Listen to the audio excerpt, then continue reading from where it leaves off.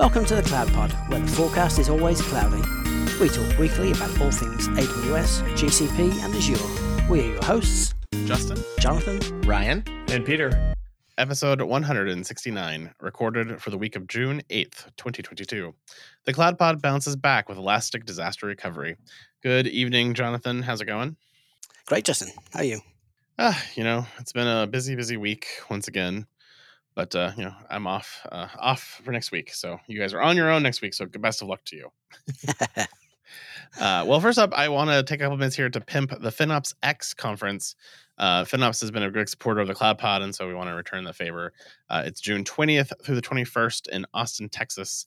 You can register today to get into that, and they'll be talking all things FinOps and everything about FinOps, and many of our listeners are from the FinOps Foundation, and so they'll be there, and you have a great opportunity to meet some folks and to have a good conversation about all things finance, which is riveting as always. Moving on to AWS, Amazon EMR Serverless is now generally available. You can run your big data applications without managing your servers. So it's servers that are serverless. So they're really stretching that name. This was announced at reInvent, of course. And this is your ability to run big data analytic applications using open source frameworks like Spark or Hive without configuring, managing, and scaling your cluster of servers. The EMR Serverless lets you run analytics workloads at any scale with automatic scaling that resizes resources in seconds to meet changing data volume and processing, and all for the low cost of 5 cents per hour for vCPU and half a penny per gigabyte per hour of memory, with 20 gigs of ephemeral storage per box. And then after that, it goes up to more dollars per gigabyte that I don't know what the breakdown is at this moment. But yeah, that's a pretty great option if you're trying to do Hive and Hadoop and all that magic. But don't necessarily know how you want to scale it yet. This is a great starting place until you have a more predictable workload pattern. I think it's still interesting that they branded it as serverless when obviously it's a managed service managing the servers for you, but it's cool. And runs an Outpost too, which is also cool. Yeah. If you're running Outposts on premise, of course. AWS Elastic Disaster Recovery now supports multiple staging and target accounts. Amazon EDR has added support for those. You can now replicate and protect 300 source servers per AWS region. And by using multiple staging and target accounts, you can now also recover 3,000 replicating source servers into any target AWS account. This makes your DR setup, implementation, and monitoring easier and more efficient, especially for large-scale projects. Large-scale 300 doesn't seem to match for me on that one. I don't know about you. That's a strange number. I kind of can't imagine how they got to that number. Right? Yeah, I mean, I don't know. Maybe 3,000 is just how many. 300 is small, but even 3,000 is pretty small too. For some enterprises that have tens of thousands of servers. That because if you're really doing auto scaling and you're doing traditional cloud native, you don't use the service because you've already built it into your app. And so this is really more for like legacy IT operation and things like SAP and Oracle and others. But again, 300 or 3,000, I guess that covers small and medium business maybe, but large enterprise has way more than that. You kind of wonder why any limit when if it's multiple accounts, multiple staging and target accounts. Surely you just get 300 per account or 300 per whatever. I don't know. It's a weird number, but yeah, hopefully you never have to use this. It's expensive and not cloud native. No. AWS Step Functions is launching an interactive workshop for building and deploying your application workflows. For those of you who have no idea what Step Functions are or why you would use them, this is the self-paced tutorial that teaches you how to use the primary features of Step Functions through a series of interactive modules. Each module contains lessons, materials, and others that you can deploy to your AWS account, covering topics such as coordinating and orchestrating application workflows, managing your workflow states, creating SDK integrations with other AWS services, and much, much more. I know Jonathan and the rest of the CloudPod hosts are big fans of Lambda and Step Functions. And so if you've ever curious what they're talking about, this is a great way to go catch up with our hosts about the awesomeness that is Step Functions. Did you look at the workshop? I clicked into it and looked at different modules. It looks quite comprehensive. The kind of thing you wish they would have had when Step Functions launched. Mm-hmm. Well, I think when they launched it, they didn't know what anybody would use it for. So now they actually have use cases and best practices. So now they can create a workshop around it. But yeah, no, it's I've been impressed with the things that you guys have built with this thing in the past, and it always is impressive. how it all works and managing Yeah. state and how complicated it is. So it's a great primer. I saw they had quite a bit of like fundamentals of what it means to have a state machine, and then all the different comprehensive parts of it from there. So yeah, if you know how to write Lambda functions, then you probably want to look at this at some level. Yeah, and I think they're sort of helping push people into using CDK for deploying step functions as well, which is a whole lot easier than sort of cloud formation natively. Hmm. It's coming together. I feel like their story is kind of coming together. Yeah. The whole developer experience thing is really getting better. Well, I think that's one area they've sort of fallen behind. Google, which is what they've lost a lot of business to Google in some shops, is because the developer experience on Google is just really nice. But the operational experience on Google not so great. But screw those cloud guys. Well, in a feature that's only going to cause me pain in the future, AWS is announcing the launch of IP-based routing for Amazon Web 53. With Route 53, of course, you can set up multiple routing options such as geolocation, geoproximity, latency-based, and weight-based routing to route your end users to the optimal endpoint for them. But now, with IP-based routing, customers are now additionally empowered to fine-tune their DNS routing approach based on the CIDR block that the query originating IP address belongs to, allowing them to leverage knowledge of their end user base to optimize performance or network transit costs. And all I can think about is an Honor Jurassic World, which comes out today. Yeah, but your scientists were so preoccupied with whether or not they could that they didn't stop to think if they should. From the great Ian Malcolm, is the only quote that comes to mind in this feature for me. Yeah, it'll certainly complicate things unless there's some decent logging on the Route 53 side, so we can see which responses are being answered to which people. I don't like the choice of the name actually. I don't. IP based routing it's not really routing. It's more like selective responses or source IP based responses. I think calling it a routing thing is sort of confuses what it actually does. But yeah, I'm sure there's millions of use cases for this. I mean, I guess you can black hole block your DNS from being resolved in countries where you don't want your services being accessed from. Oh yeah, I never thought about that use case. Like, yeah, from Russia right now, I want to black hole all the DNS queries so they can't find my boxes. Yeah, Yeah, that's a use case I hadn't considered. I still don't like it yeah. because you No, I still don't typo, like it either. you still typo it, and now you're blocking Yugoslavia or Georgia or something, and you're like, what happened? And we don't know. We made a change. Now we have to figure it out. Mm. But yeah, I'm curious with the logging. I didn't have a chance to check that out, but I'd be curious to see if they call out in the Route 53 logs, which answer they gave based on the IP address, and they call that out. But that would be, yeah, if they make it easy in the login, maybe it isn't quite so bad. But you still have to remember that. Oh yeah, in some cases we have this weird IP thing where we give different answers for different things, and how do you update that efficiently is really my question. I think it's still missing a feature I'd like. I mean, it's a nice feature, but what I'd like is a lambda function resolver. So you have an alias record that points to a lambda instead of any other resource, and whenever somebody requests the resolution of the record, it calls my function, and I decide what result I'm going to return back. It would be quite useful. That would be useful. That's it for AWS this week. GCP comes to us with 3 announcements. First up is security operations can now get powered up with context-aware detections, alert prioritization, and risk scoring in the Google Chronicle. This is a public preview capability. And for example, they gave us on how this works is that a typical event comes into a SOC person or an analyst.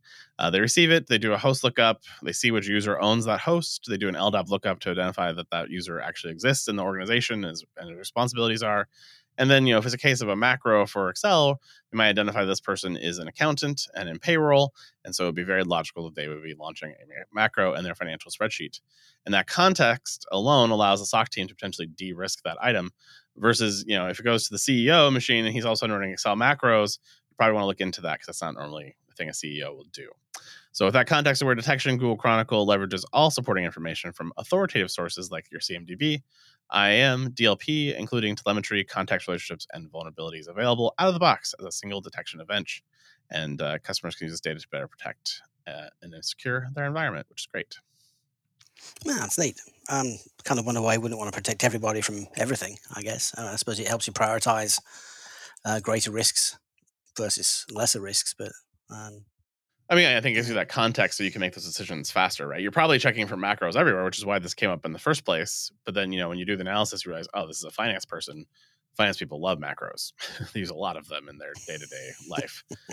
Whereas, a CEO or the sales guy is probably not doing a lot of macros to figure out his sales pipeline. Um, so those are good contextual clues that give you an idea. But it's still something you want to research, and you just potentially would close it out a little faster because you have it. Yeah, I guess it saves you having to whitelist people individually if you can tag groups of people as likely to be using something, especially as most of the security detection tooling now is very much based on heuristics and patterns. Yeah. Hey everyone, Jonathan here. I just wanted to take a minute to thank the cloud consulting gurus at Foghorn for helping make the CloudPod possible. These folks truly get it. Cloud consulting experts since 2008, they are premier tier partners with AWS, Google Cloud Platform Silver, and Microsoft Azure partners. From multi-cloud to containers to moving full production workloads to the cloud under the tightest compliance, Foghorn's team of full-stack cloud engineers have been there, done that, gotten the t-shirt, and are ready to share their experience with you. If you're in the market for some talent to supplement your team, visit www.fogops.io/thecloudpod. www.fogops.io/thecloudpod. Foghorn, the promise of cloud delivered. Well, Google has some vaporware for us this week. They are apparently adding to the Google Distributed Cloud AI, ML, and database solutions to allow you to run them on premise sometime in the next year. They say that customers love Google's AI services for building, deploying, and scaling AI models, and their ML services to build and train high quality custom ML models. However, some customers have highly sensitive workloads and a desire to use their own private dedicated facilities. So within the next year, they'll give you that capability to do that on the Google Distributed Cloud Hosting solution, all powered by the wonderful Anthos, which you have to run on premise. So you get, not only do you get to run this on premise, you also get to run Kubernetes and Anthos to have more complexity on top of complexity, which I love all day long. It's kind of a weird feature to publicize that your cloud isn't seen as secure enough to run all the workloads. It's conceding that perhaps there is some workload somewhere which is still not suitable for the cloud. I kind of wonder if they're trying to also address that angle. Yeah. I mean, that's definitely one angle, but I assume it's also so not that we don't believe that it's secure enough, it's that the customer doesn't believe it's secure enough. And so they're really Yeah, meeting the customer where the customer is at versus what Google actually thinks in this particular case. yeah. So, I guess we talked when Anthos first was announced. An outpost as well for AWS. We talked about how likely it was that more and more of the cloud native services were going to be made available anywhere, on any cloud in any data center. And there's definitely a pattern of more as sort of monetizing the services regardless of where they're hosted. yeah, agreed. Well, and then the final announcement from Google this week. There's a new data center region in Dallas coming just a week after Ohio got announced. This is now the 34th global data center region for Google, the 11th in North America, and the second in the central US region for them. So if you're looking for capacity in the Google Cloud, Dallas has a bunch of shiny new boxes ready for you to deploy your workloads in the bigger state where they all do everything bigger, better, and faster. Allegedly, I don't know. The 10-gallon hats. That's right. It's like how I run my server with a 10-gallon hat on. It's perfect. All right, moving to Azure, they have some new VM instances for you this week. These are new high availability, new storage optimized Azure VMs. The new LAS V3 and LSV3 VM series have been engineered to run workloads that require throughput and high IOPS, including big data applications, SQL and NoSQL, distributed file systems, data analytics engines, and more. The new VM series provides faster processors, increased networking, and higher remote disk throughput compared to prior generation storage optimized VMs. The LSV3 is the Intel flavor, the Xeon Platinum 8370C based on Ice Lake, and the LAS V3 VM is the third generation AMD EPYC 7763 Milan processor. They both offer high throughput, low latency, directly mapped local NVMe storage, and 1.92 terabyte NVMe SSD per 8 vCPU with up to 19.2 terabytes available to you on the largest instance size. Yeah, looking at the sort of associated customers with this, Databricks and Elastic and Silk, it's makes sense that this is all about data stores and yeah.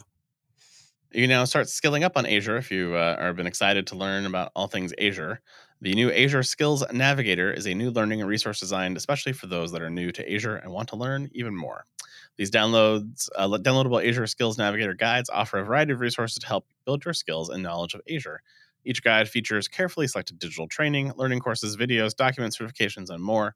And there are 6 guides available today, including the Azure Skills Navigator for system admins or solutions architects or developers, the Azure AI Learning Journey for developers, the Azure Data Engineer and Data Scientist Journey for data scientists and engineers, effectively all available to you.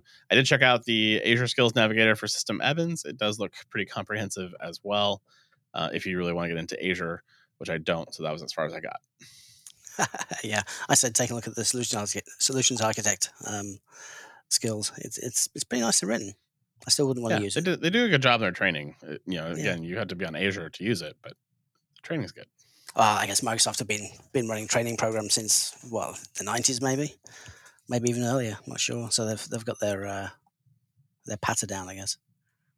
Yeah. And then if you've been waiting for the right time to optimize your storage and intensive VMware application in the cloud, they have good news with the Azure NetApp files for NFS data stores and Azure VMware solutions. Okay, I got through that. Oof, You can scale. It's a name.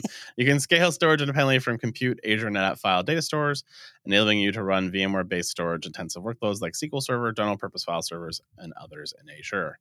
The Azure NetApp files is available in preview as data store, choice for Azure VMware solutions, and Azure NetApp file NFS volumes, which all can be attached to Azure VM solution clusters of your choice. Another win for NetApp. That's awesome. Yeah, NetApp's everywhere. And that's it. That's all the big news this week. And we went through it in record time, Jonathan, because just the two of you, two of us. And so that's how it kind of goes sometimes. But we do have 5 stories for lightning round. I'll just read them out because I don't want to divide them up between the two of us. So try your best here to see if you can win no points. Amazon EC2 dedicated hosts are now available on AWS Outposts. Aren't all Outposts dedicated to me? That was my joke too. Well done. Yeah. That was exactly what I was thinking. I was like, wait, but it's already dedicated because it's in my data center. Unless I find out that Amazon's reselling your AWS Outpost as local zones. Maybe that's the secret. I don't know. Amazon Kendra releases GitHub SaaS and on-prem connectors, so you can access all your GitHub code in Kendra. I've never heard anybody use Kendra, actually. Not saying it's no good or anything, but it's certainly not on the popular list of services. I mean, it was so expensive when it launched that no one jumped on it, and then it didn't have connectors to anything you cared about. So yeah, bit of lack of understanding about what it actually is meant for. You remember how Google used to sell those yellow boxes you could put into your data center to do enterprise search? That's what it's for. To replace those yellow boxes that are been end of life for a long time. Oh, that brings back memories. We had that Lexmark product as well that did the same thing. Oh, yes. Yeah. Elasticsearch also has a product in this space too. But, AWS Security Hub now receives AWS config, managed, and custom rule evaluation results. Well, good. I'm glad somebody's reading them. Not the SOC team probably, though, either. Because they're going to be like, okay, yeah, whatever. It just changed. Amazon CloudFront now supports TLS 1.3 session resumption for viewer connections. I got nothing for that. I mean, is TLS 1.3 going to become a nightmare for me all of a sudden? Session resumption? Am I going to have to manage massive state tables in my F5s and load balancers? Like, this doesn't sound great, personally. Yeah, it's super fast. You don't have to renegotiate those certificates or the keys, even, I should say. Got it. Yeah. And then AWS IoT Device Management announces an 80% price reduction for secure tunneling, which you will immediately spend on more IoT devices. So it's just IoT everywhere. Yeah, I was trying to think of a crossing the border joke, but no, I got nothing. Well, I'll give you the point to you on that. The first one, because we had the same idea for the first answer. Yeah. Where one of our listeners wrote in to say they thought that they should vote on it, and so I think we're going to try to do that on Slack when I get back after next week. We'll try to post up the jokes or a little poll. People can poll it. Then we'll award points later, or Peter will come back. One of the two. We're not really sure what's going to happen first. He's got some stuff going on he's got to deal with. So.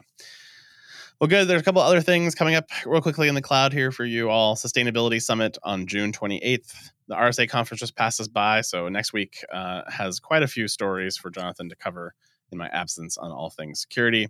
Remars is happening next week or in 2 weeks as well.